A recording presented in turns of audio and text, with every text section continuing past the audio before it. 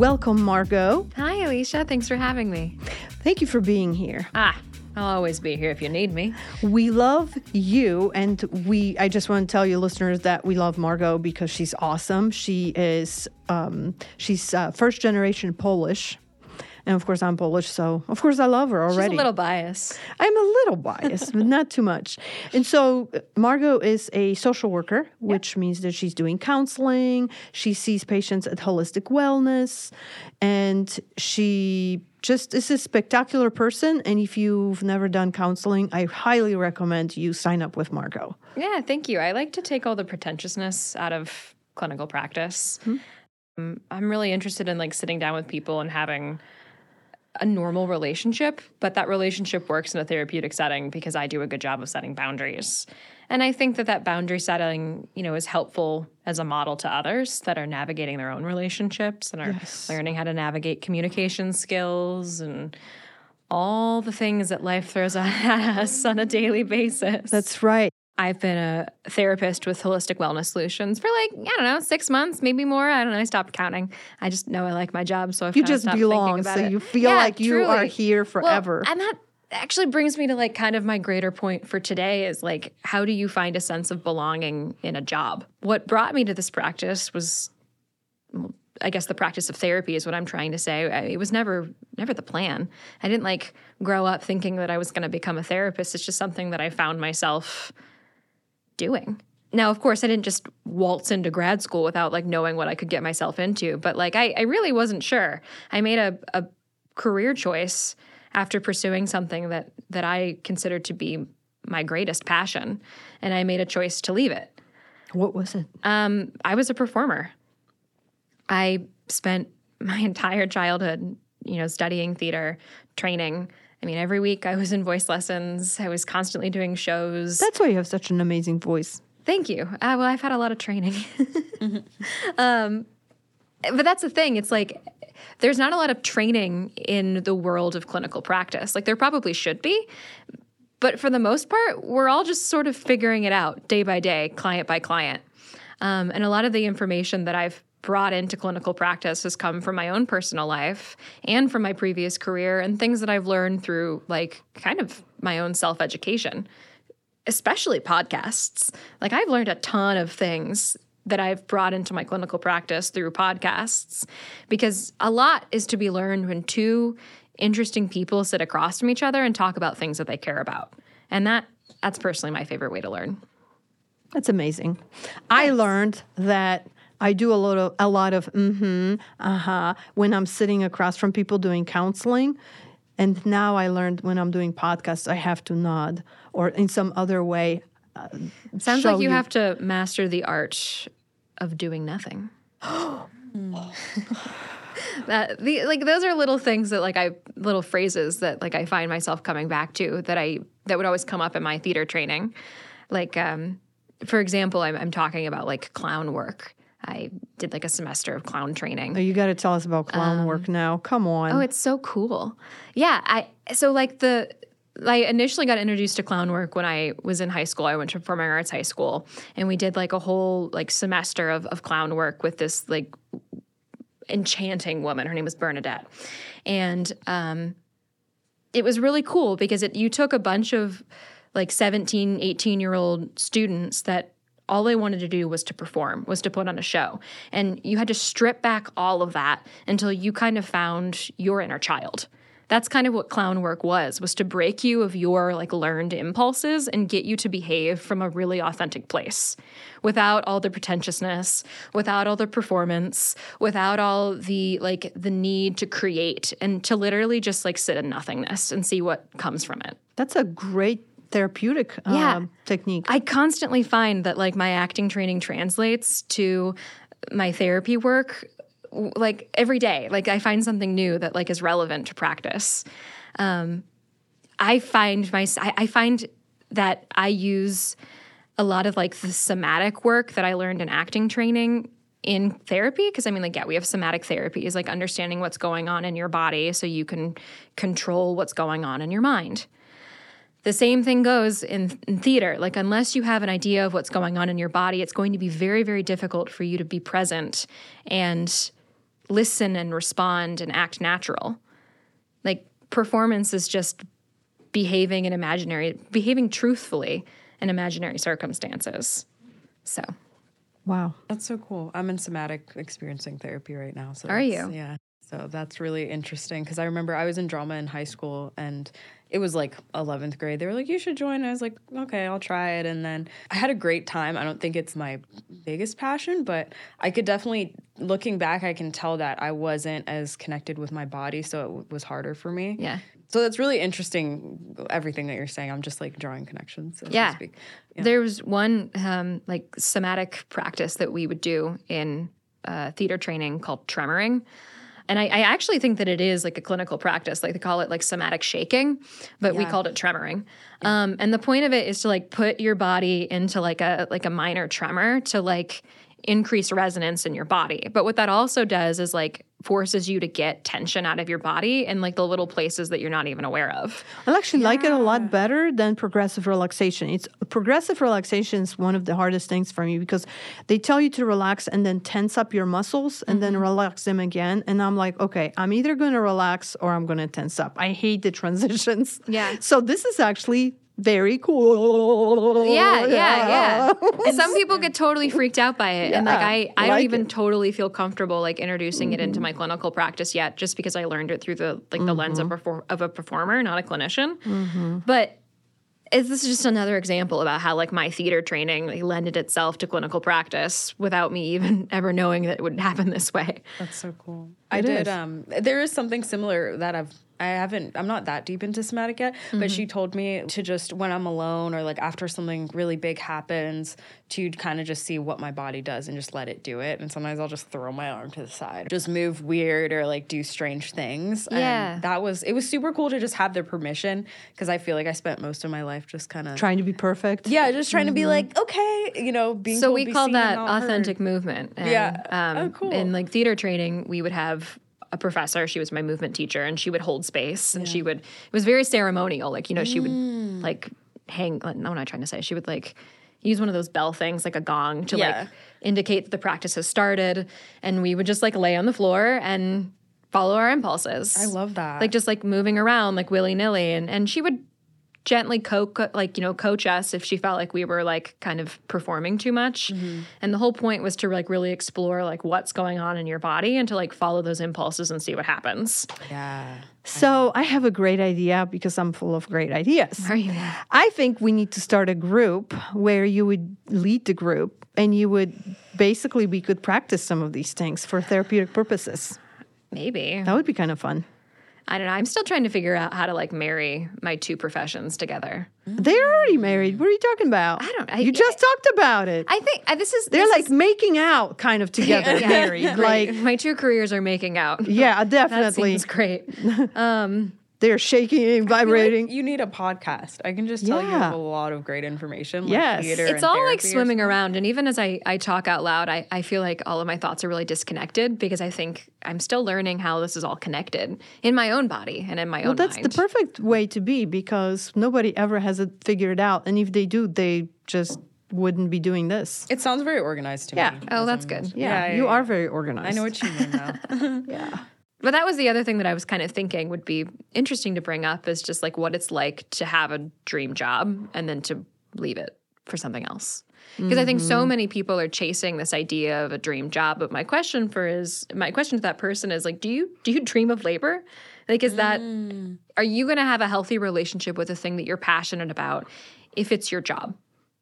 Whereas I found that I can have a healthier relationship with my passions, with my creative impulses if I'm not expected to perform, if I'm not expected to create something on someone else's terms. So you're basically saying like when there's no pressure to create something, you're more creative almost and more free to create something. Like everybody knows that like when you move to New York and try to pursue acting, that it's going to be hard. Like that's no secret. I would have to be delusional to think that I would have just moved to New York and had it all figured out. But I did a lot of other things. I did like 90% other things and 10% performing. And I found that like my relationship with something that I love deeply was becoming jaded. And I was like, I can't keep doing this. I would rather take my ability to connect with others, my ability to connect with myself and find something else that I can do.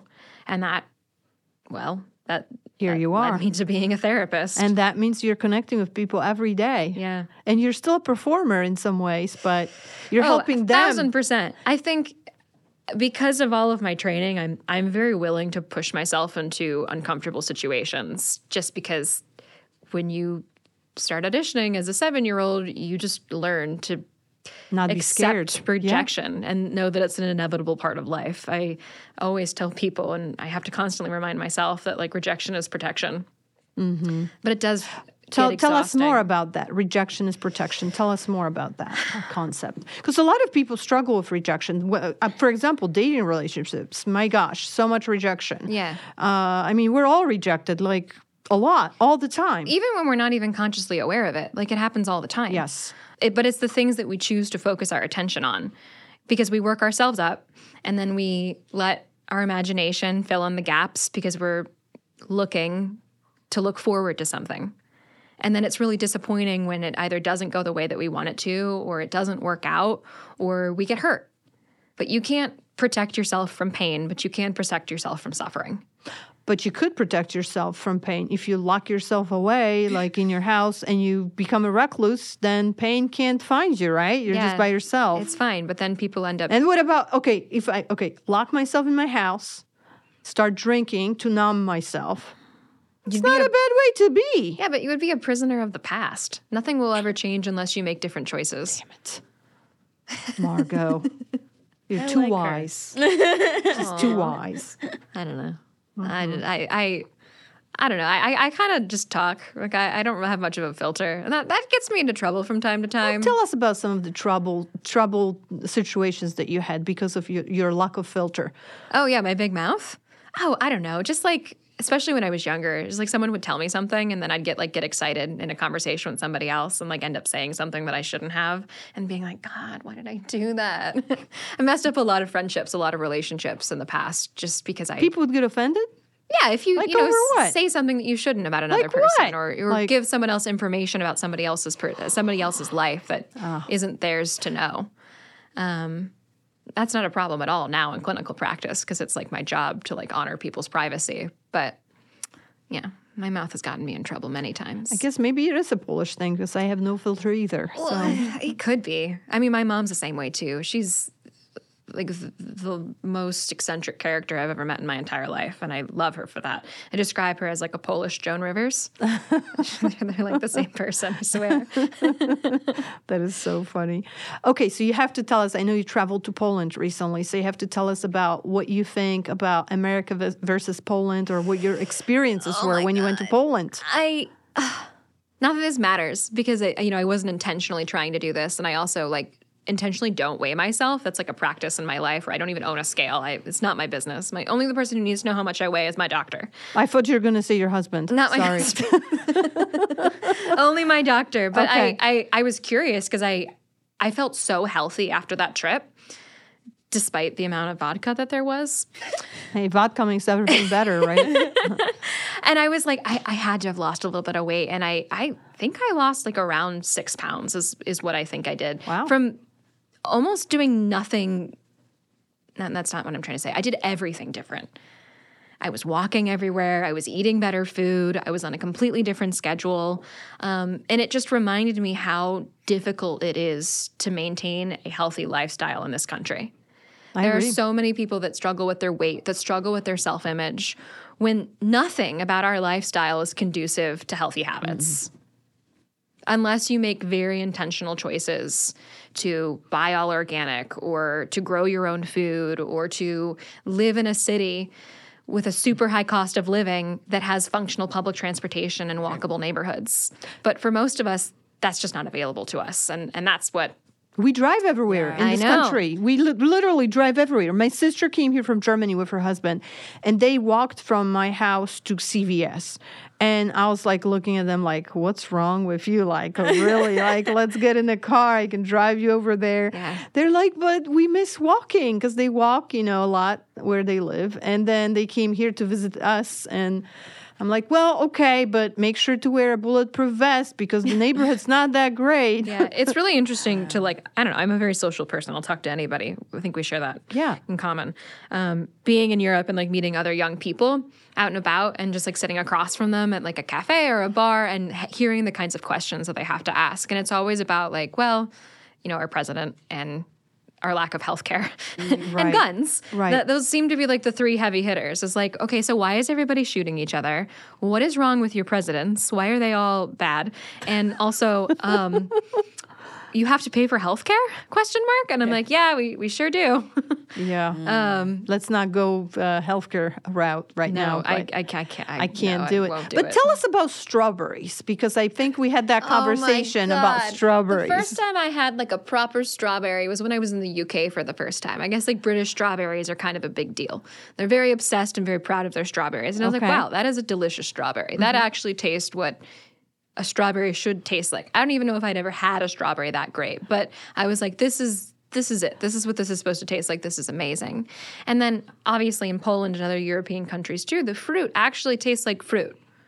Yeah. I know to maybe somebody who has not traveled internationally, that could be a difficult concept to wrap your brain around. But you know when you have a really good piece of fruit and you're like, oh my God, it should taste like this all the time. That's what it's like when you're in another country. The food actually tastes like what it's supposed to taste like because they're not pumping it full of chemicals. That's right.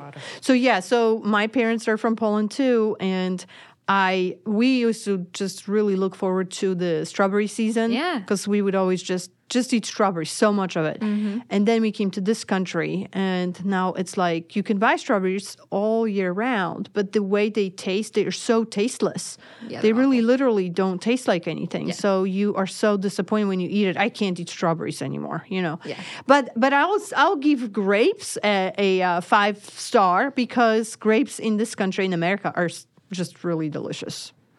I can't say I've had a grape outside of U.S. The U.S. The Polish grapes, anytime I would get grapes there, would be very sour. So the grapes here are delicious. Anything else that maybe you noticed that was different or weird or you were like, The people were very, very kind and very, very accommodating. And it seems that English is like almost become like Esperanto. Is that the right term? I mean, that was like the language that they tried to create that would be a universal. It's pretty common, yeah. So I'm saying that like the English language has become the universal language for people to use when they're traveling. Especially for younger people, absolutely. Yeah. I met with a lot of young Polish people who, they were like, oh, my English is terrible. And I'm like, no, your English is just fine. And they were like, oh, when I say I go to Greece or something, I would speak English to the people from Greece, and that's how we would communicate. So, I mean, yeah, it's an easy thing for me to, get along with since I'm an English speaker. It didn't help my Polish at all because everyone wants to just speak English with you. But that was interesting. The hospitality of just, being treated like, I was talking earlier about like basically like gender talk, but like to be treated like a lady was nice. It's nice that men in Poland, right? A lot of men will still open doors for you. Yeah. They are very gentlemanly, like they will carry your groceries for you sometimes. They will like really do a lot of stuff that in this country are like, what is this guy trying to get out of me? $5 or something? Yeah. Like, why is he doing this? It seems like especially men that I came across, they went out of their way to just like be kind without there being like an alternative agenda. It was just it's just kindness. Like I miss that. Good behavior for the sake of being a good person. Yeah. I don't know. I mean, I think I spent a lot of my life like visualizing what Poland would be like because that was all that was talked about at home was, in Poland and Poland. So I feel like I was able to kind of fill in the blanks pretty quickly. But to like finally be there and be amongst people that I have like blood relation with made a big difference. Gave me like kind of a sense of belonging that I don't know if I really ever had growing up here. It was like I was so embarrassed to bring lunch to school as a kid because my mom would make weird food. Oh my gosh, that's so funny. And like little things like putting butter on a sandwich. I guess in some regions that's normal in the U.S., but here everyone puts like mayo on a sandwich. Oh yeah, I forgot about that. Like in Polish culture, if you make a sandwich, you put butter on it. I don't know. You do put butter on it. Yeah, that's the only thing you put. My mom would make me a tuna sandwich and put butter on it. Yeah, I think for some. I mean, again, like the United States is so big, like it's too big probably, and like it's no wonder people can't get along and agree on things because, I mean, technically almost every state could be its own country. Probably. Mm-hmm. So yeah, it's hard to generalize like one little thing, like putting butter on a sandwich for the whole country. What kind of weird things did you notice that Polish people eat? Just out of curiosity. I want to know kind of like an American view of... I wouldn't say, again, like it's not weird for me because I grew up eating all of that food. True. I mean, like we went to Polish stores and... True. I mean, even what the other kids in school thought that was weird that you were eating? Oh, like kielbasa on like a roll, like because it was like sausage on a roll. Sausage, you know. I mean, but like it was like garlicky and like had more of a potent smell than like a random ham sandwich, you know, on Wonder Bread or whatever, which is like a perfectly acceptable lunch for anybody. But you know, it just she didn't have like the cute little like ways that like American moms put their little lunches together. It was, I don't know. Strange. Yeah, so we talked about blood soup. What about you, Sophie? Oh, the blood sausage when I was in Argentina? So you guys have blood sausage.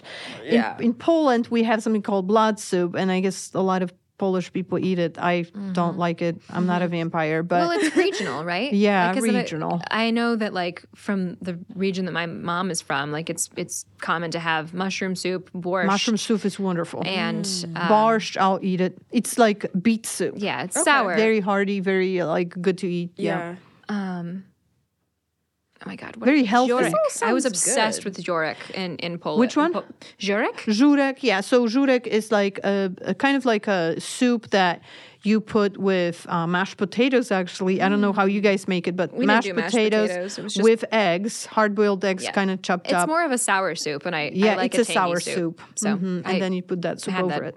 Constantly. I had such a shock when I moved to the States. Like, I was like, I don't like the food. Like, I remember every time I would eat out or at a friend's house, I would just be like, I'm just eating to sustain myself. Like, this tastes disgusting. Where did you move from? The Bahamas. That's where I'm from. Yeah. So probably a lot more access to like fresh foods. Yeah, not anymore. But at the time that I left, I could just definitely taste the difference. Like, I felt like I wasn't as nourished and I was kind of just like grossed out. And also we season completely differently. Like everything's spicy and flavorful. I would love that. Yeah. I was so shocked after a while in Poland. I was like, I just want a vegetable that isn't a carrot, cabbage, or a potato. Oh, yeah. Yeah. But, you know, the one thing that I really miss from like Europe to here is their bakery.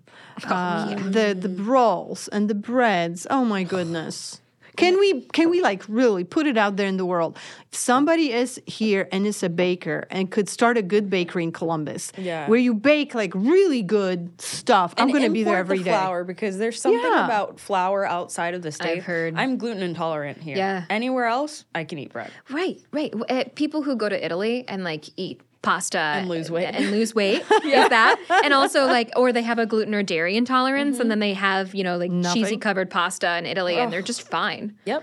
It blows my mind. Yeah, absolutely. Came home and I was like, why do I live here? That's how I'm starting to feel after this conversation. I'm like, darn.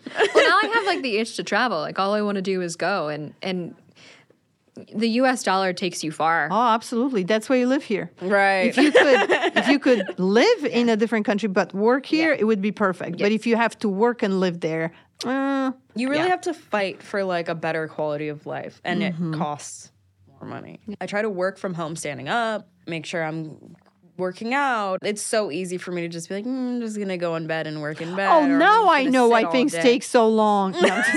No, I don't often work from bed unless I have like cramps or something.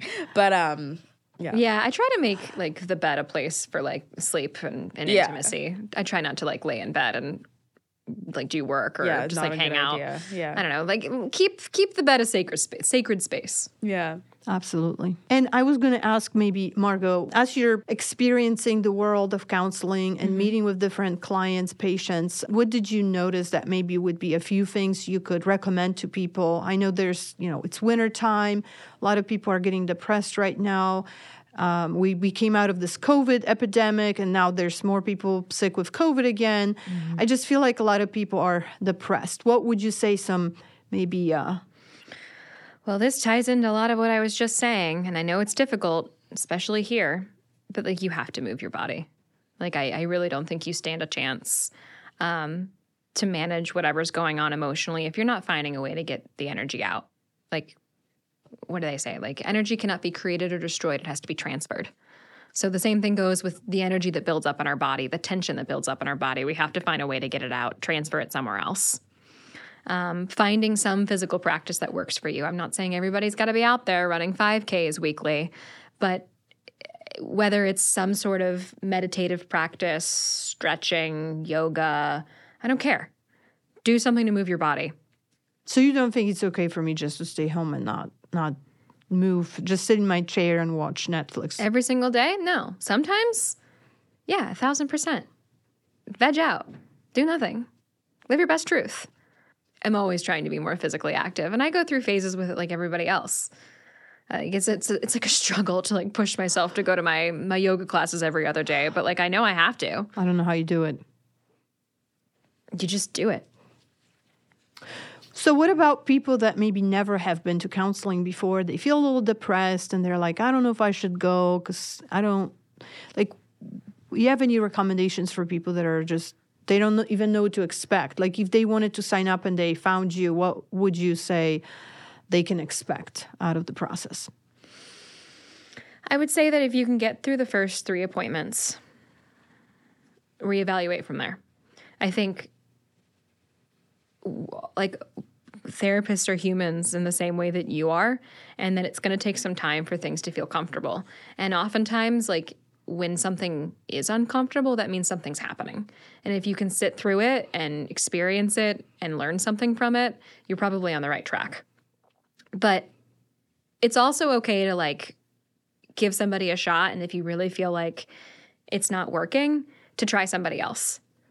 I like to remind my clients that like we work for them. They don't work for us. So if you feel like, you know, your needs aren't being met, it's not a you problem. It's probably just a connection issue. And it's okay to not get it right the first time. And it's okay to take breaks if you need them. So when I usually tell people, like, if they don't like the counseling with me, I usually just tell them, like, yeah, it's your fault. You know, you're doing it wrong. I doubt you would ever say that. I never did, but it just, yeah. Okay. Yeah. So it's never them problem, it's us problem or a communication problem. Yeah. I mean, just like dating. If the rapport isn't there, if the connection's like not happening, like that's really nobody's fault.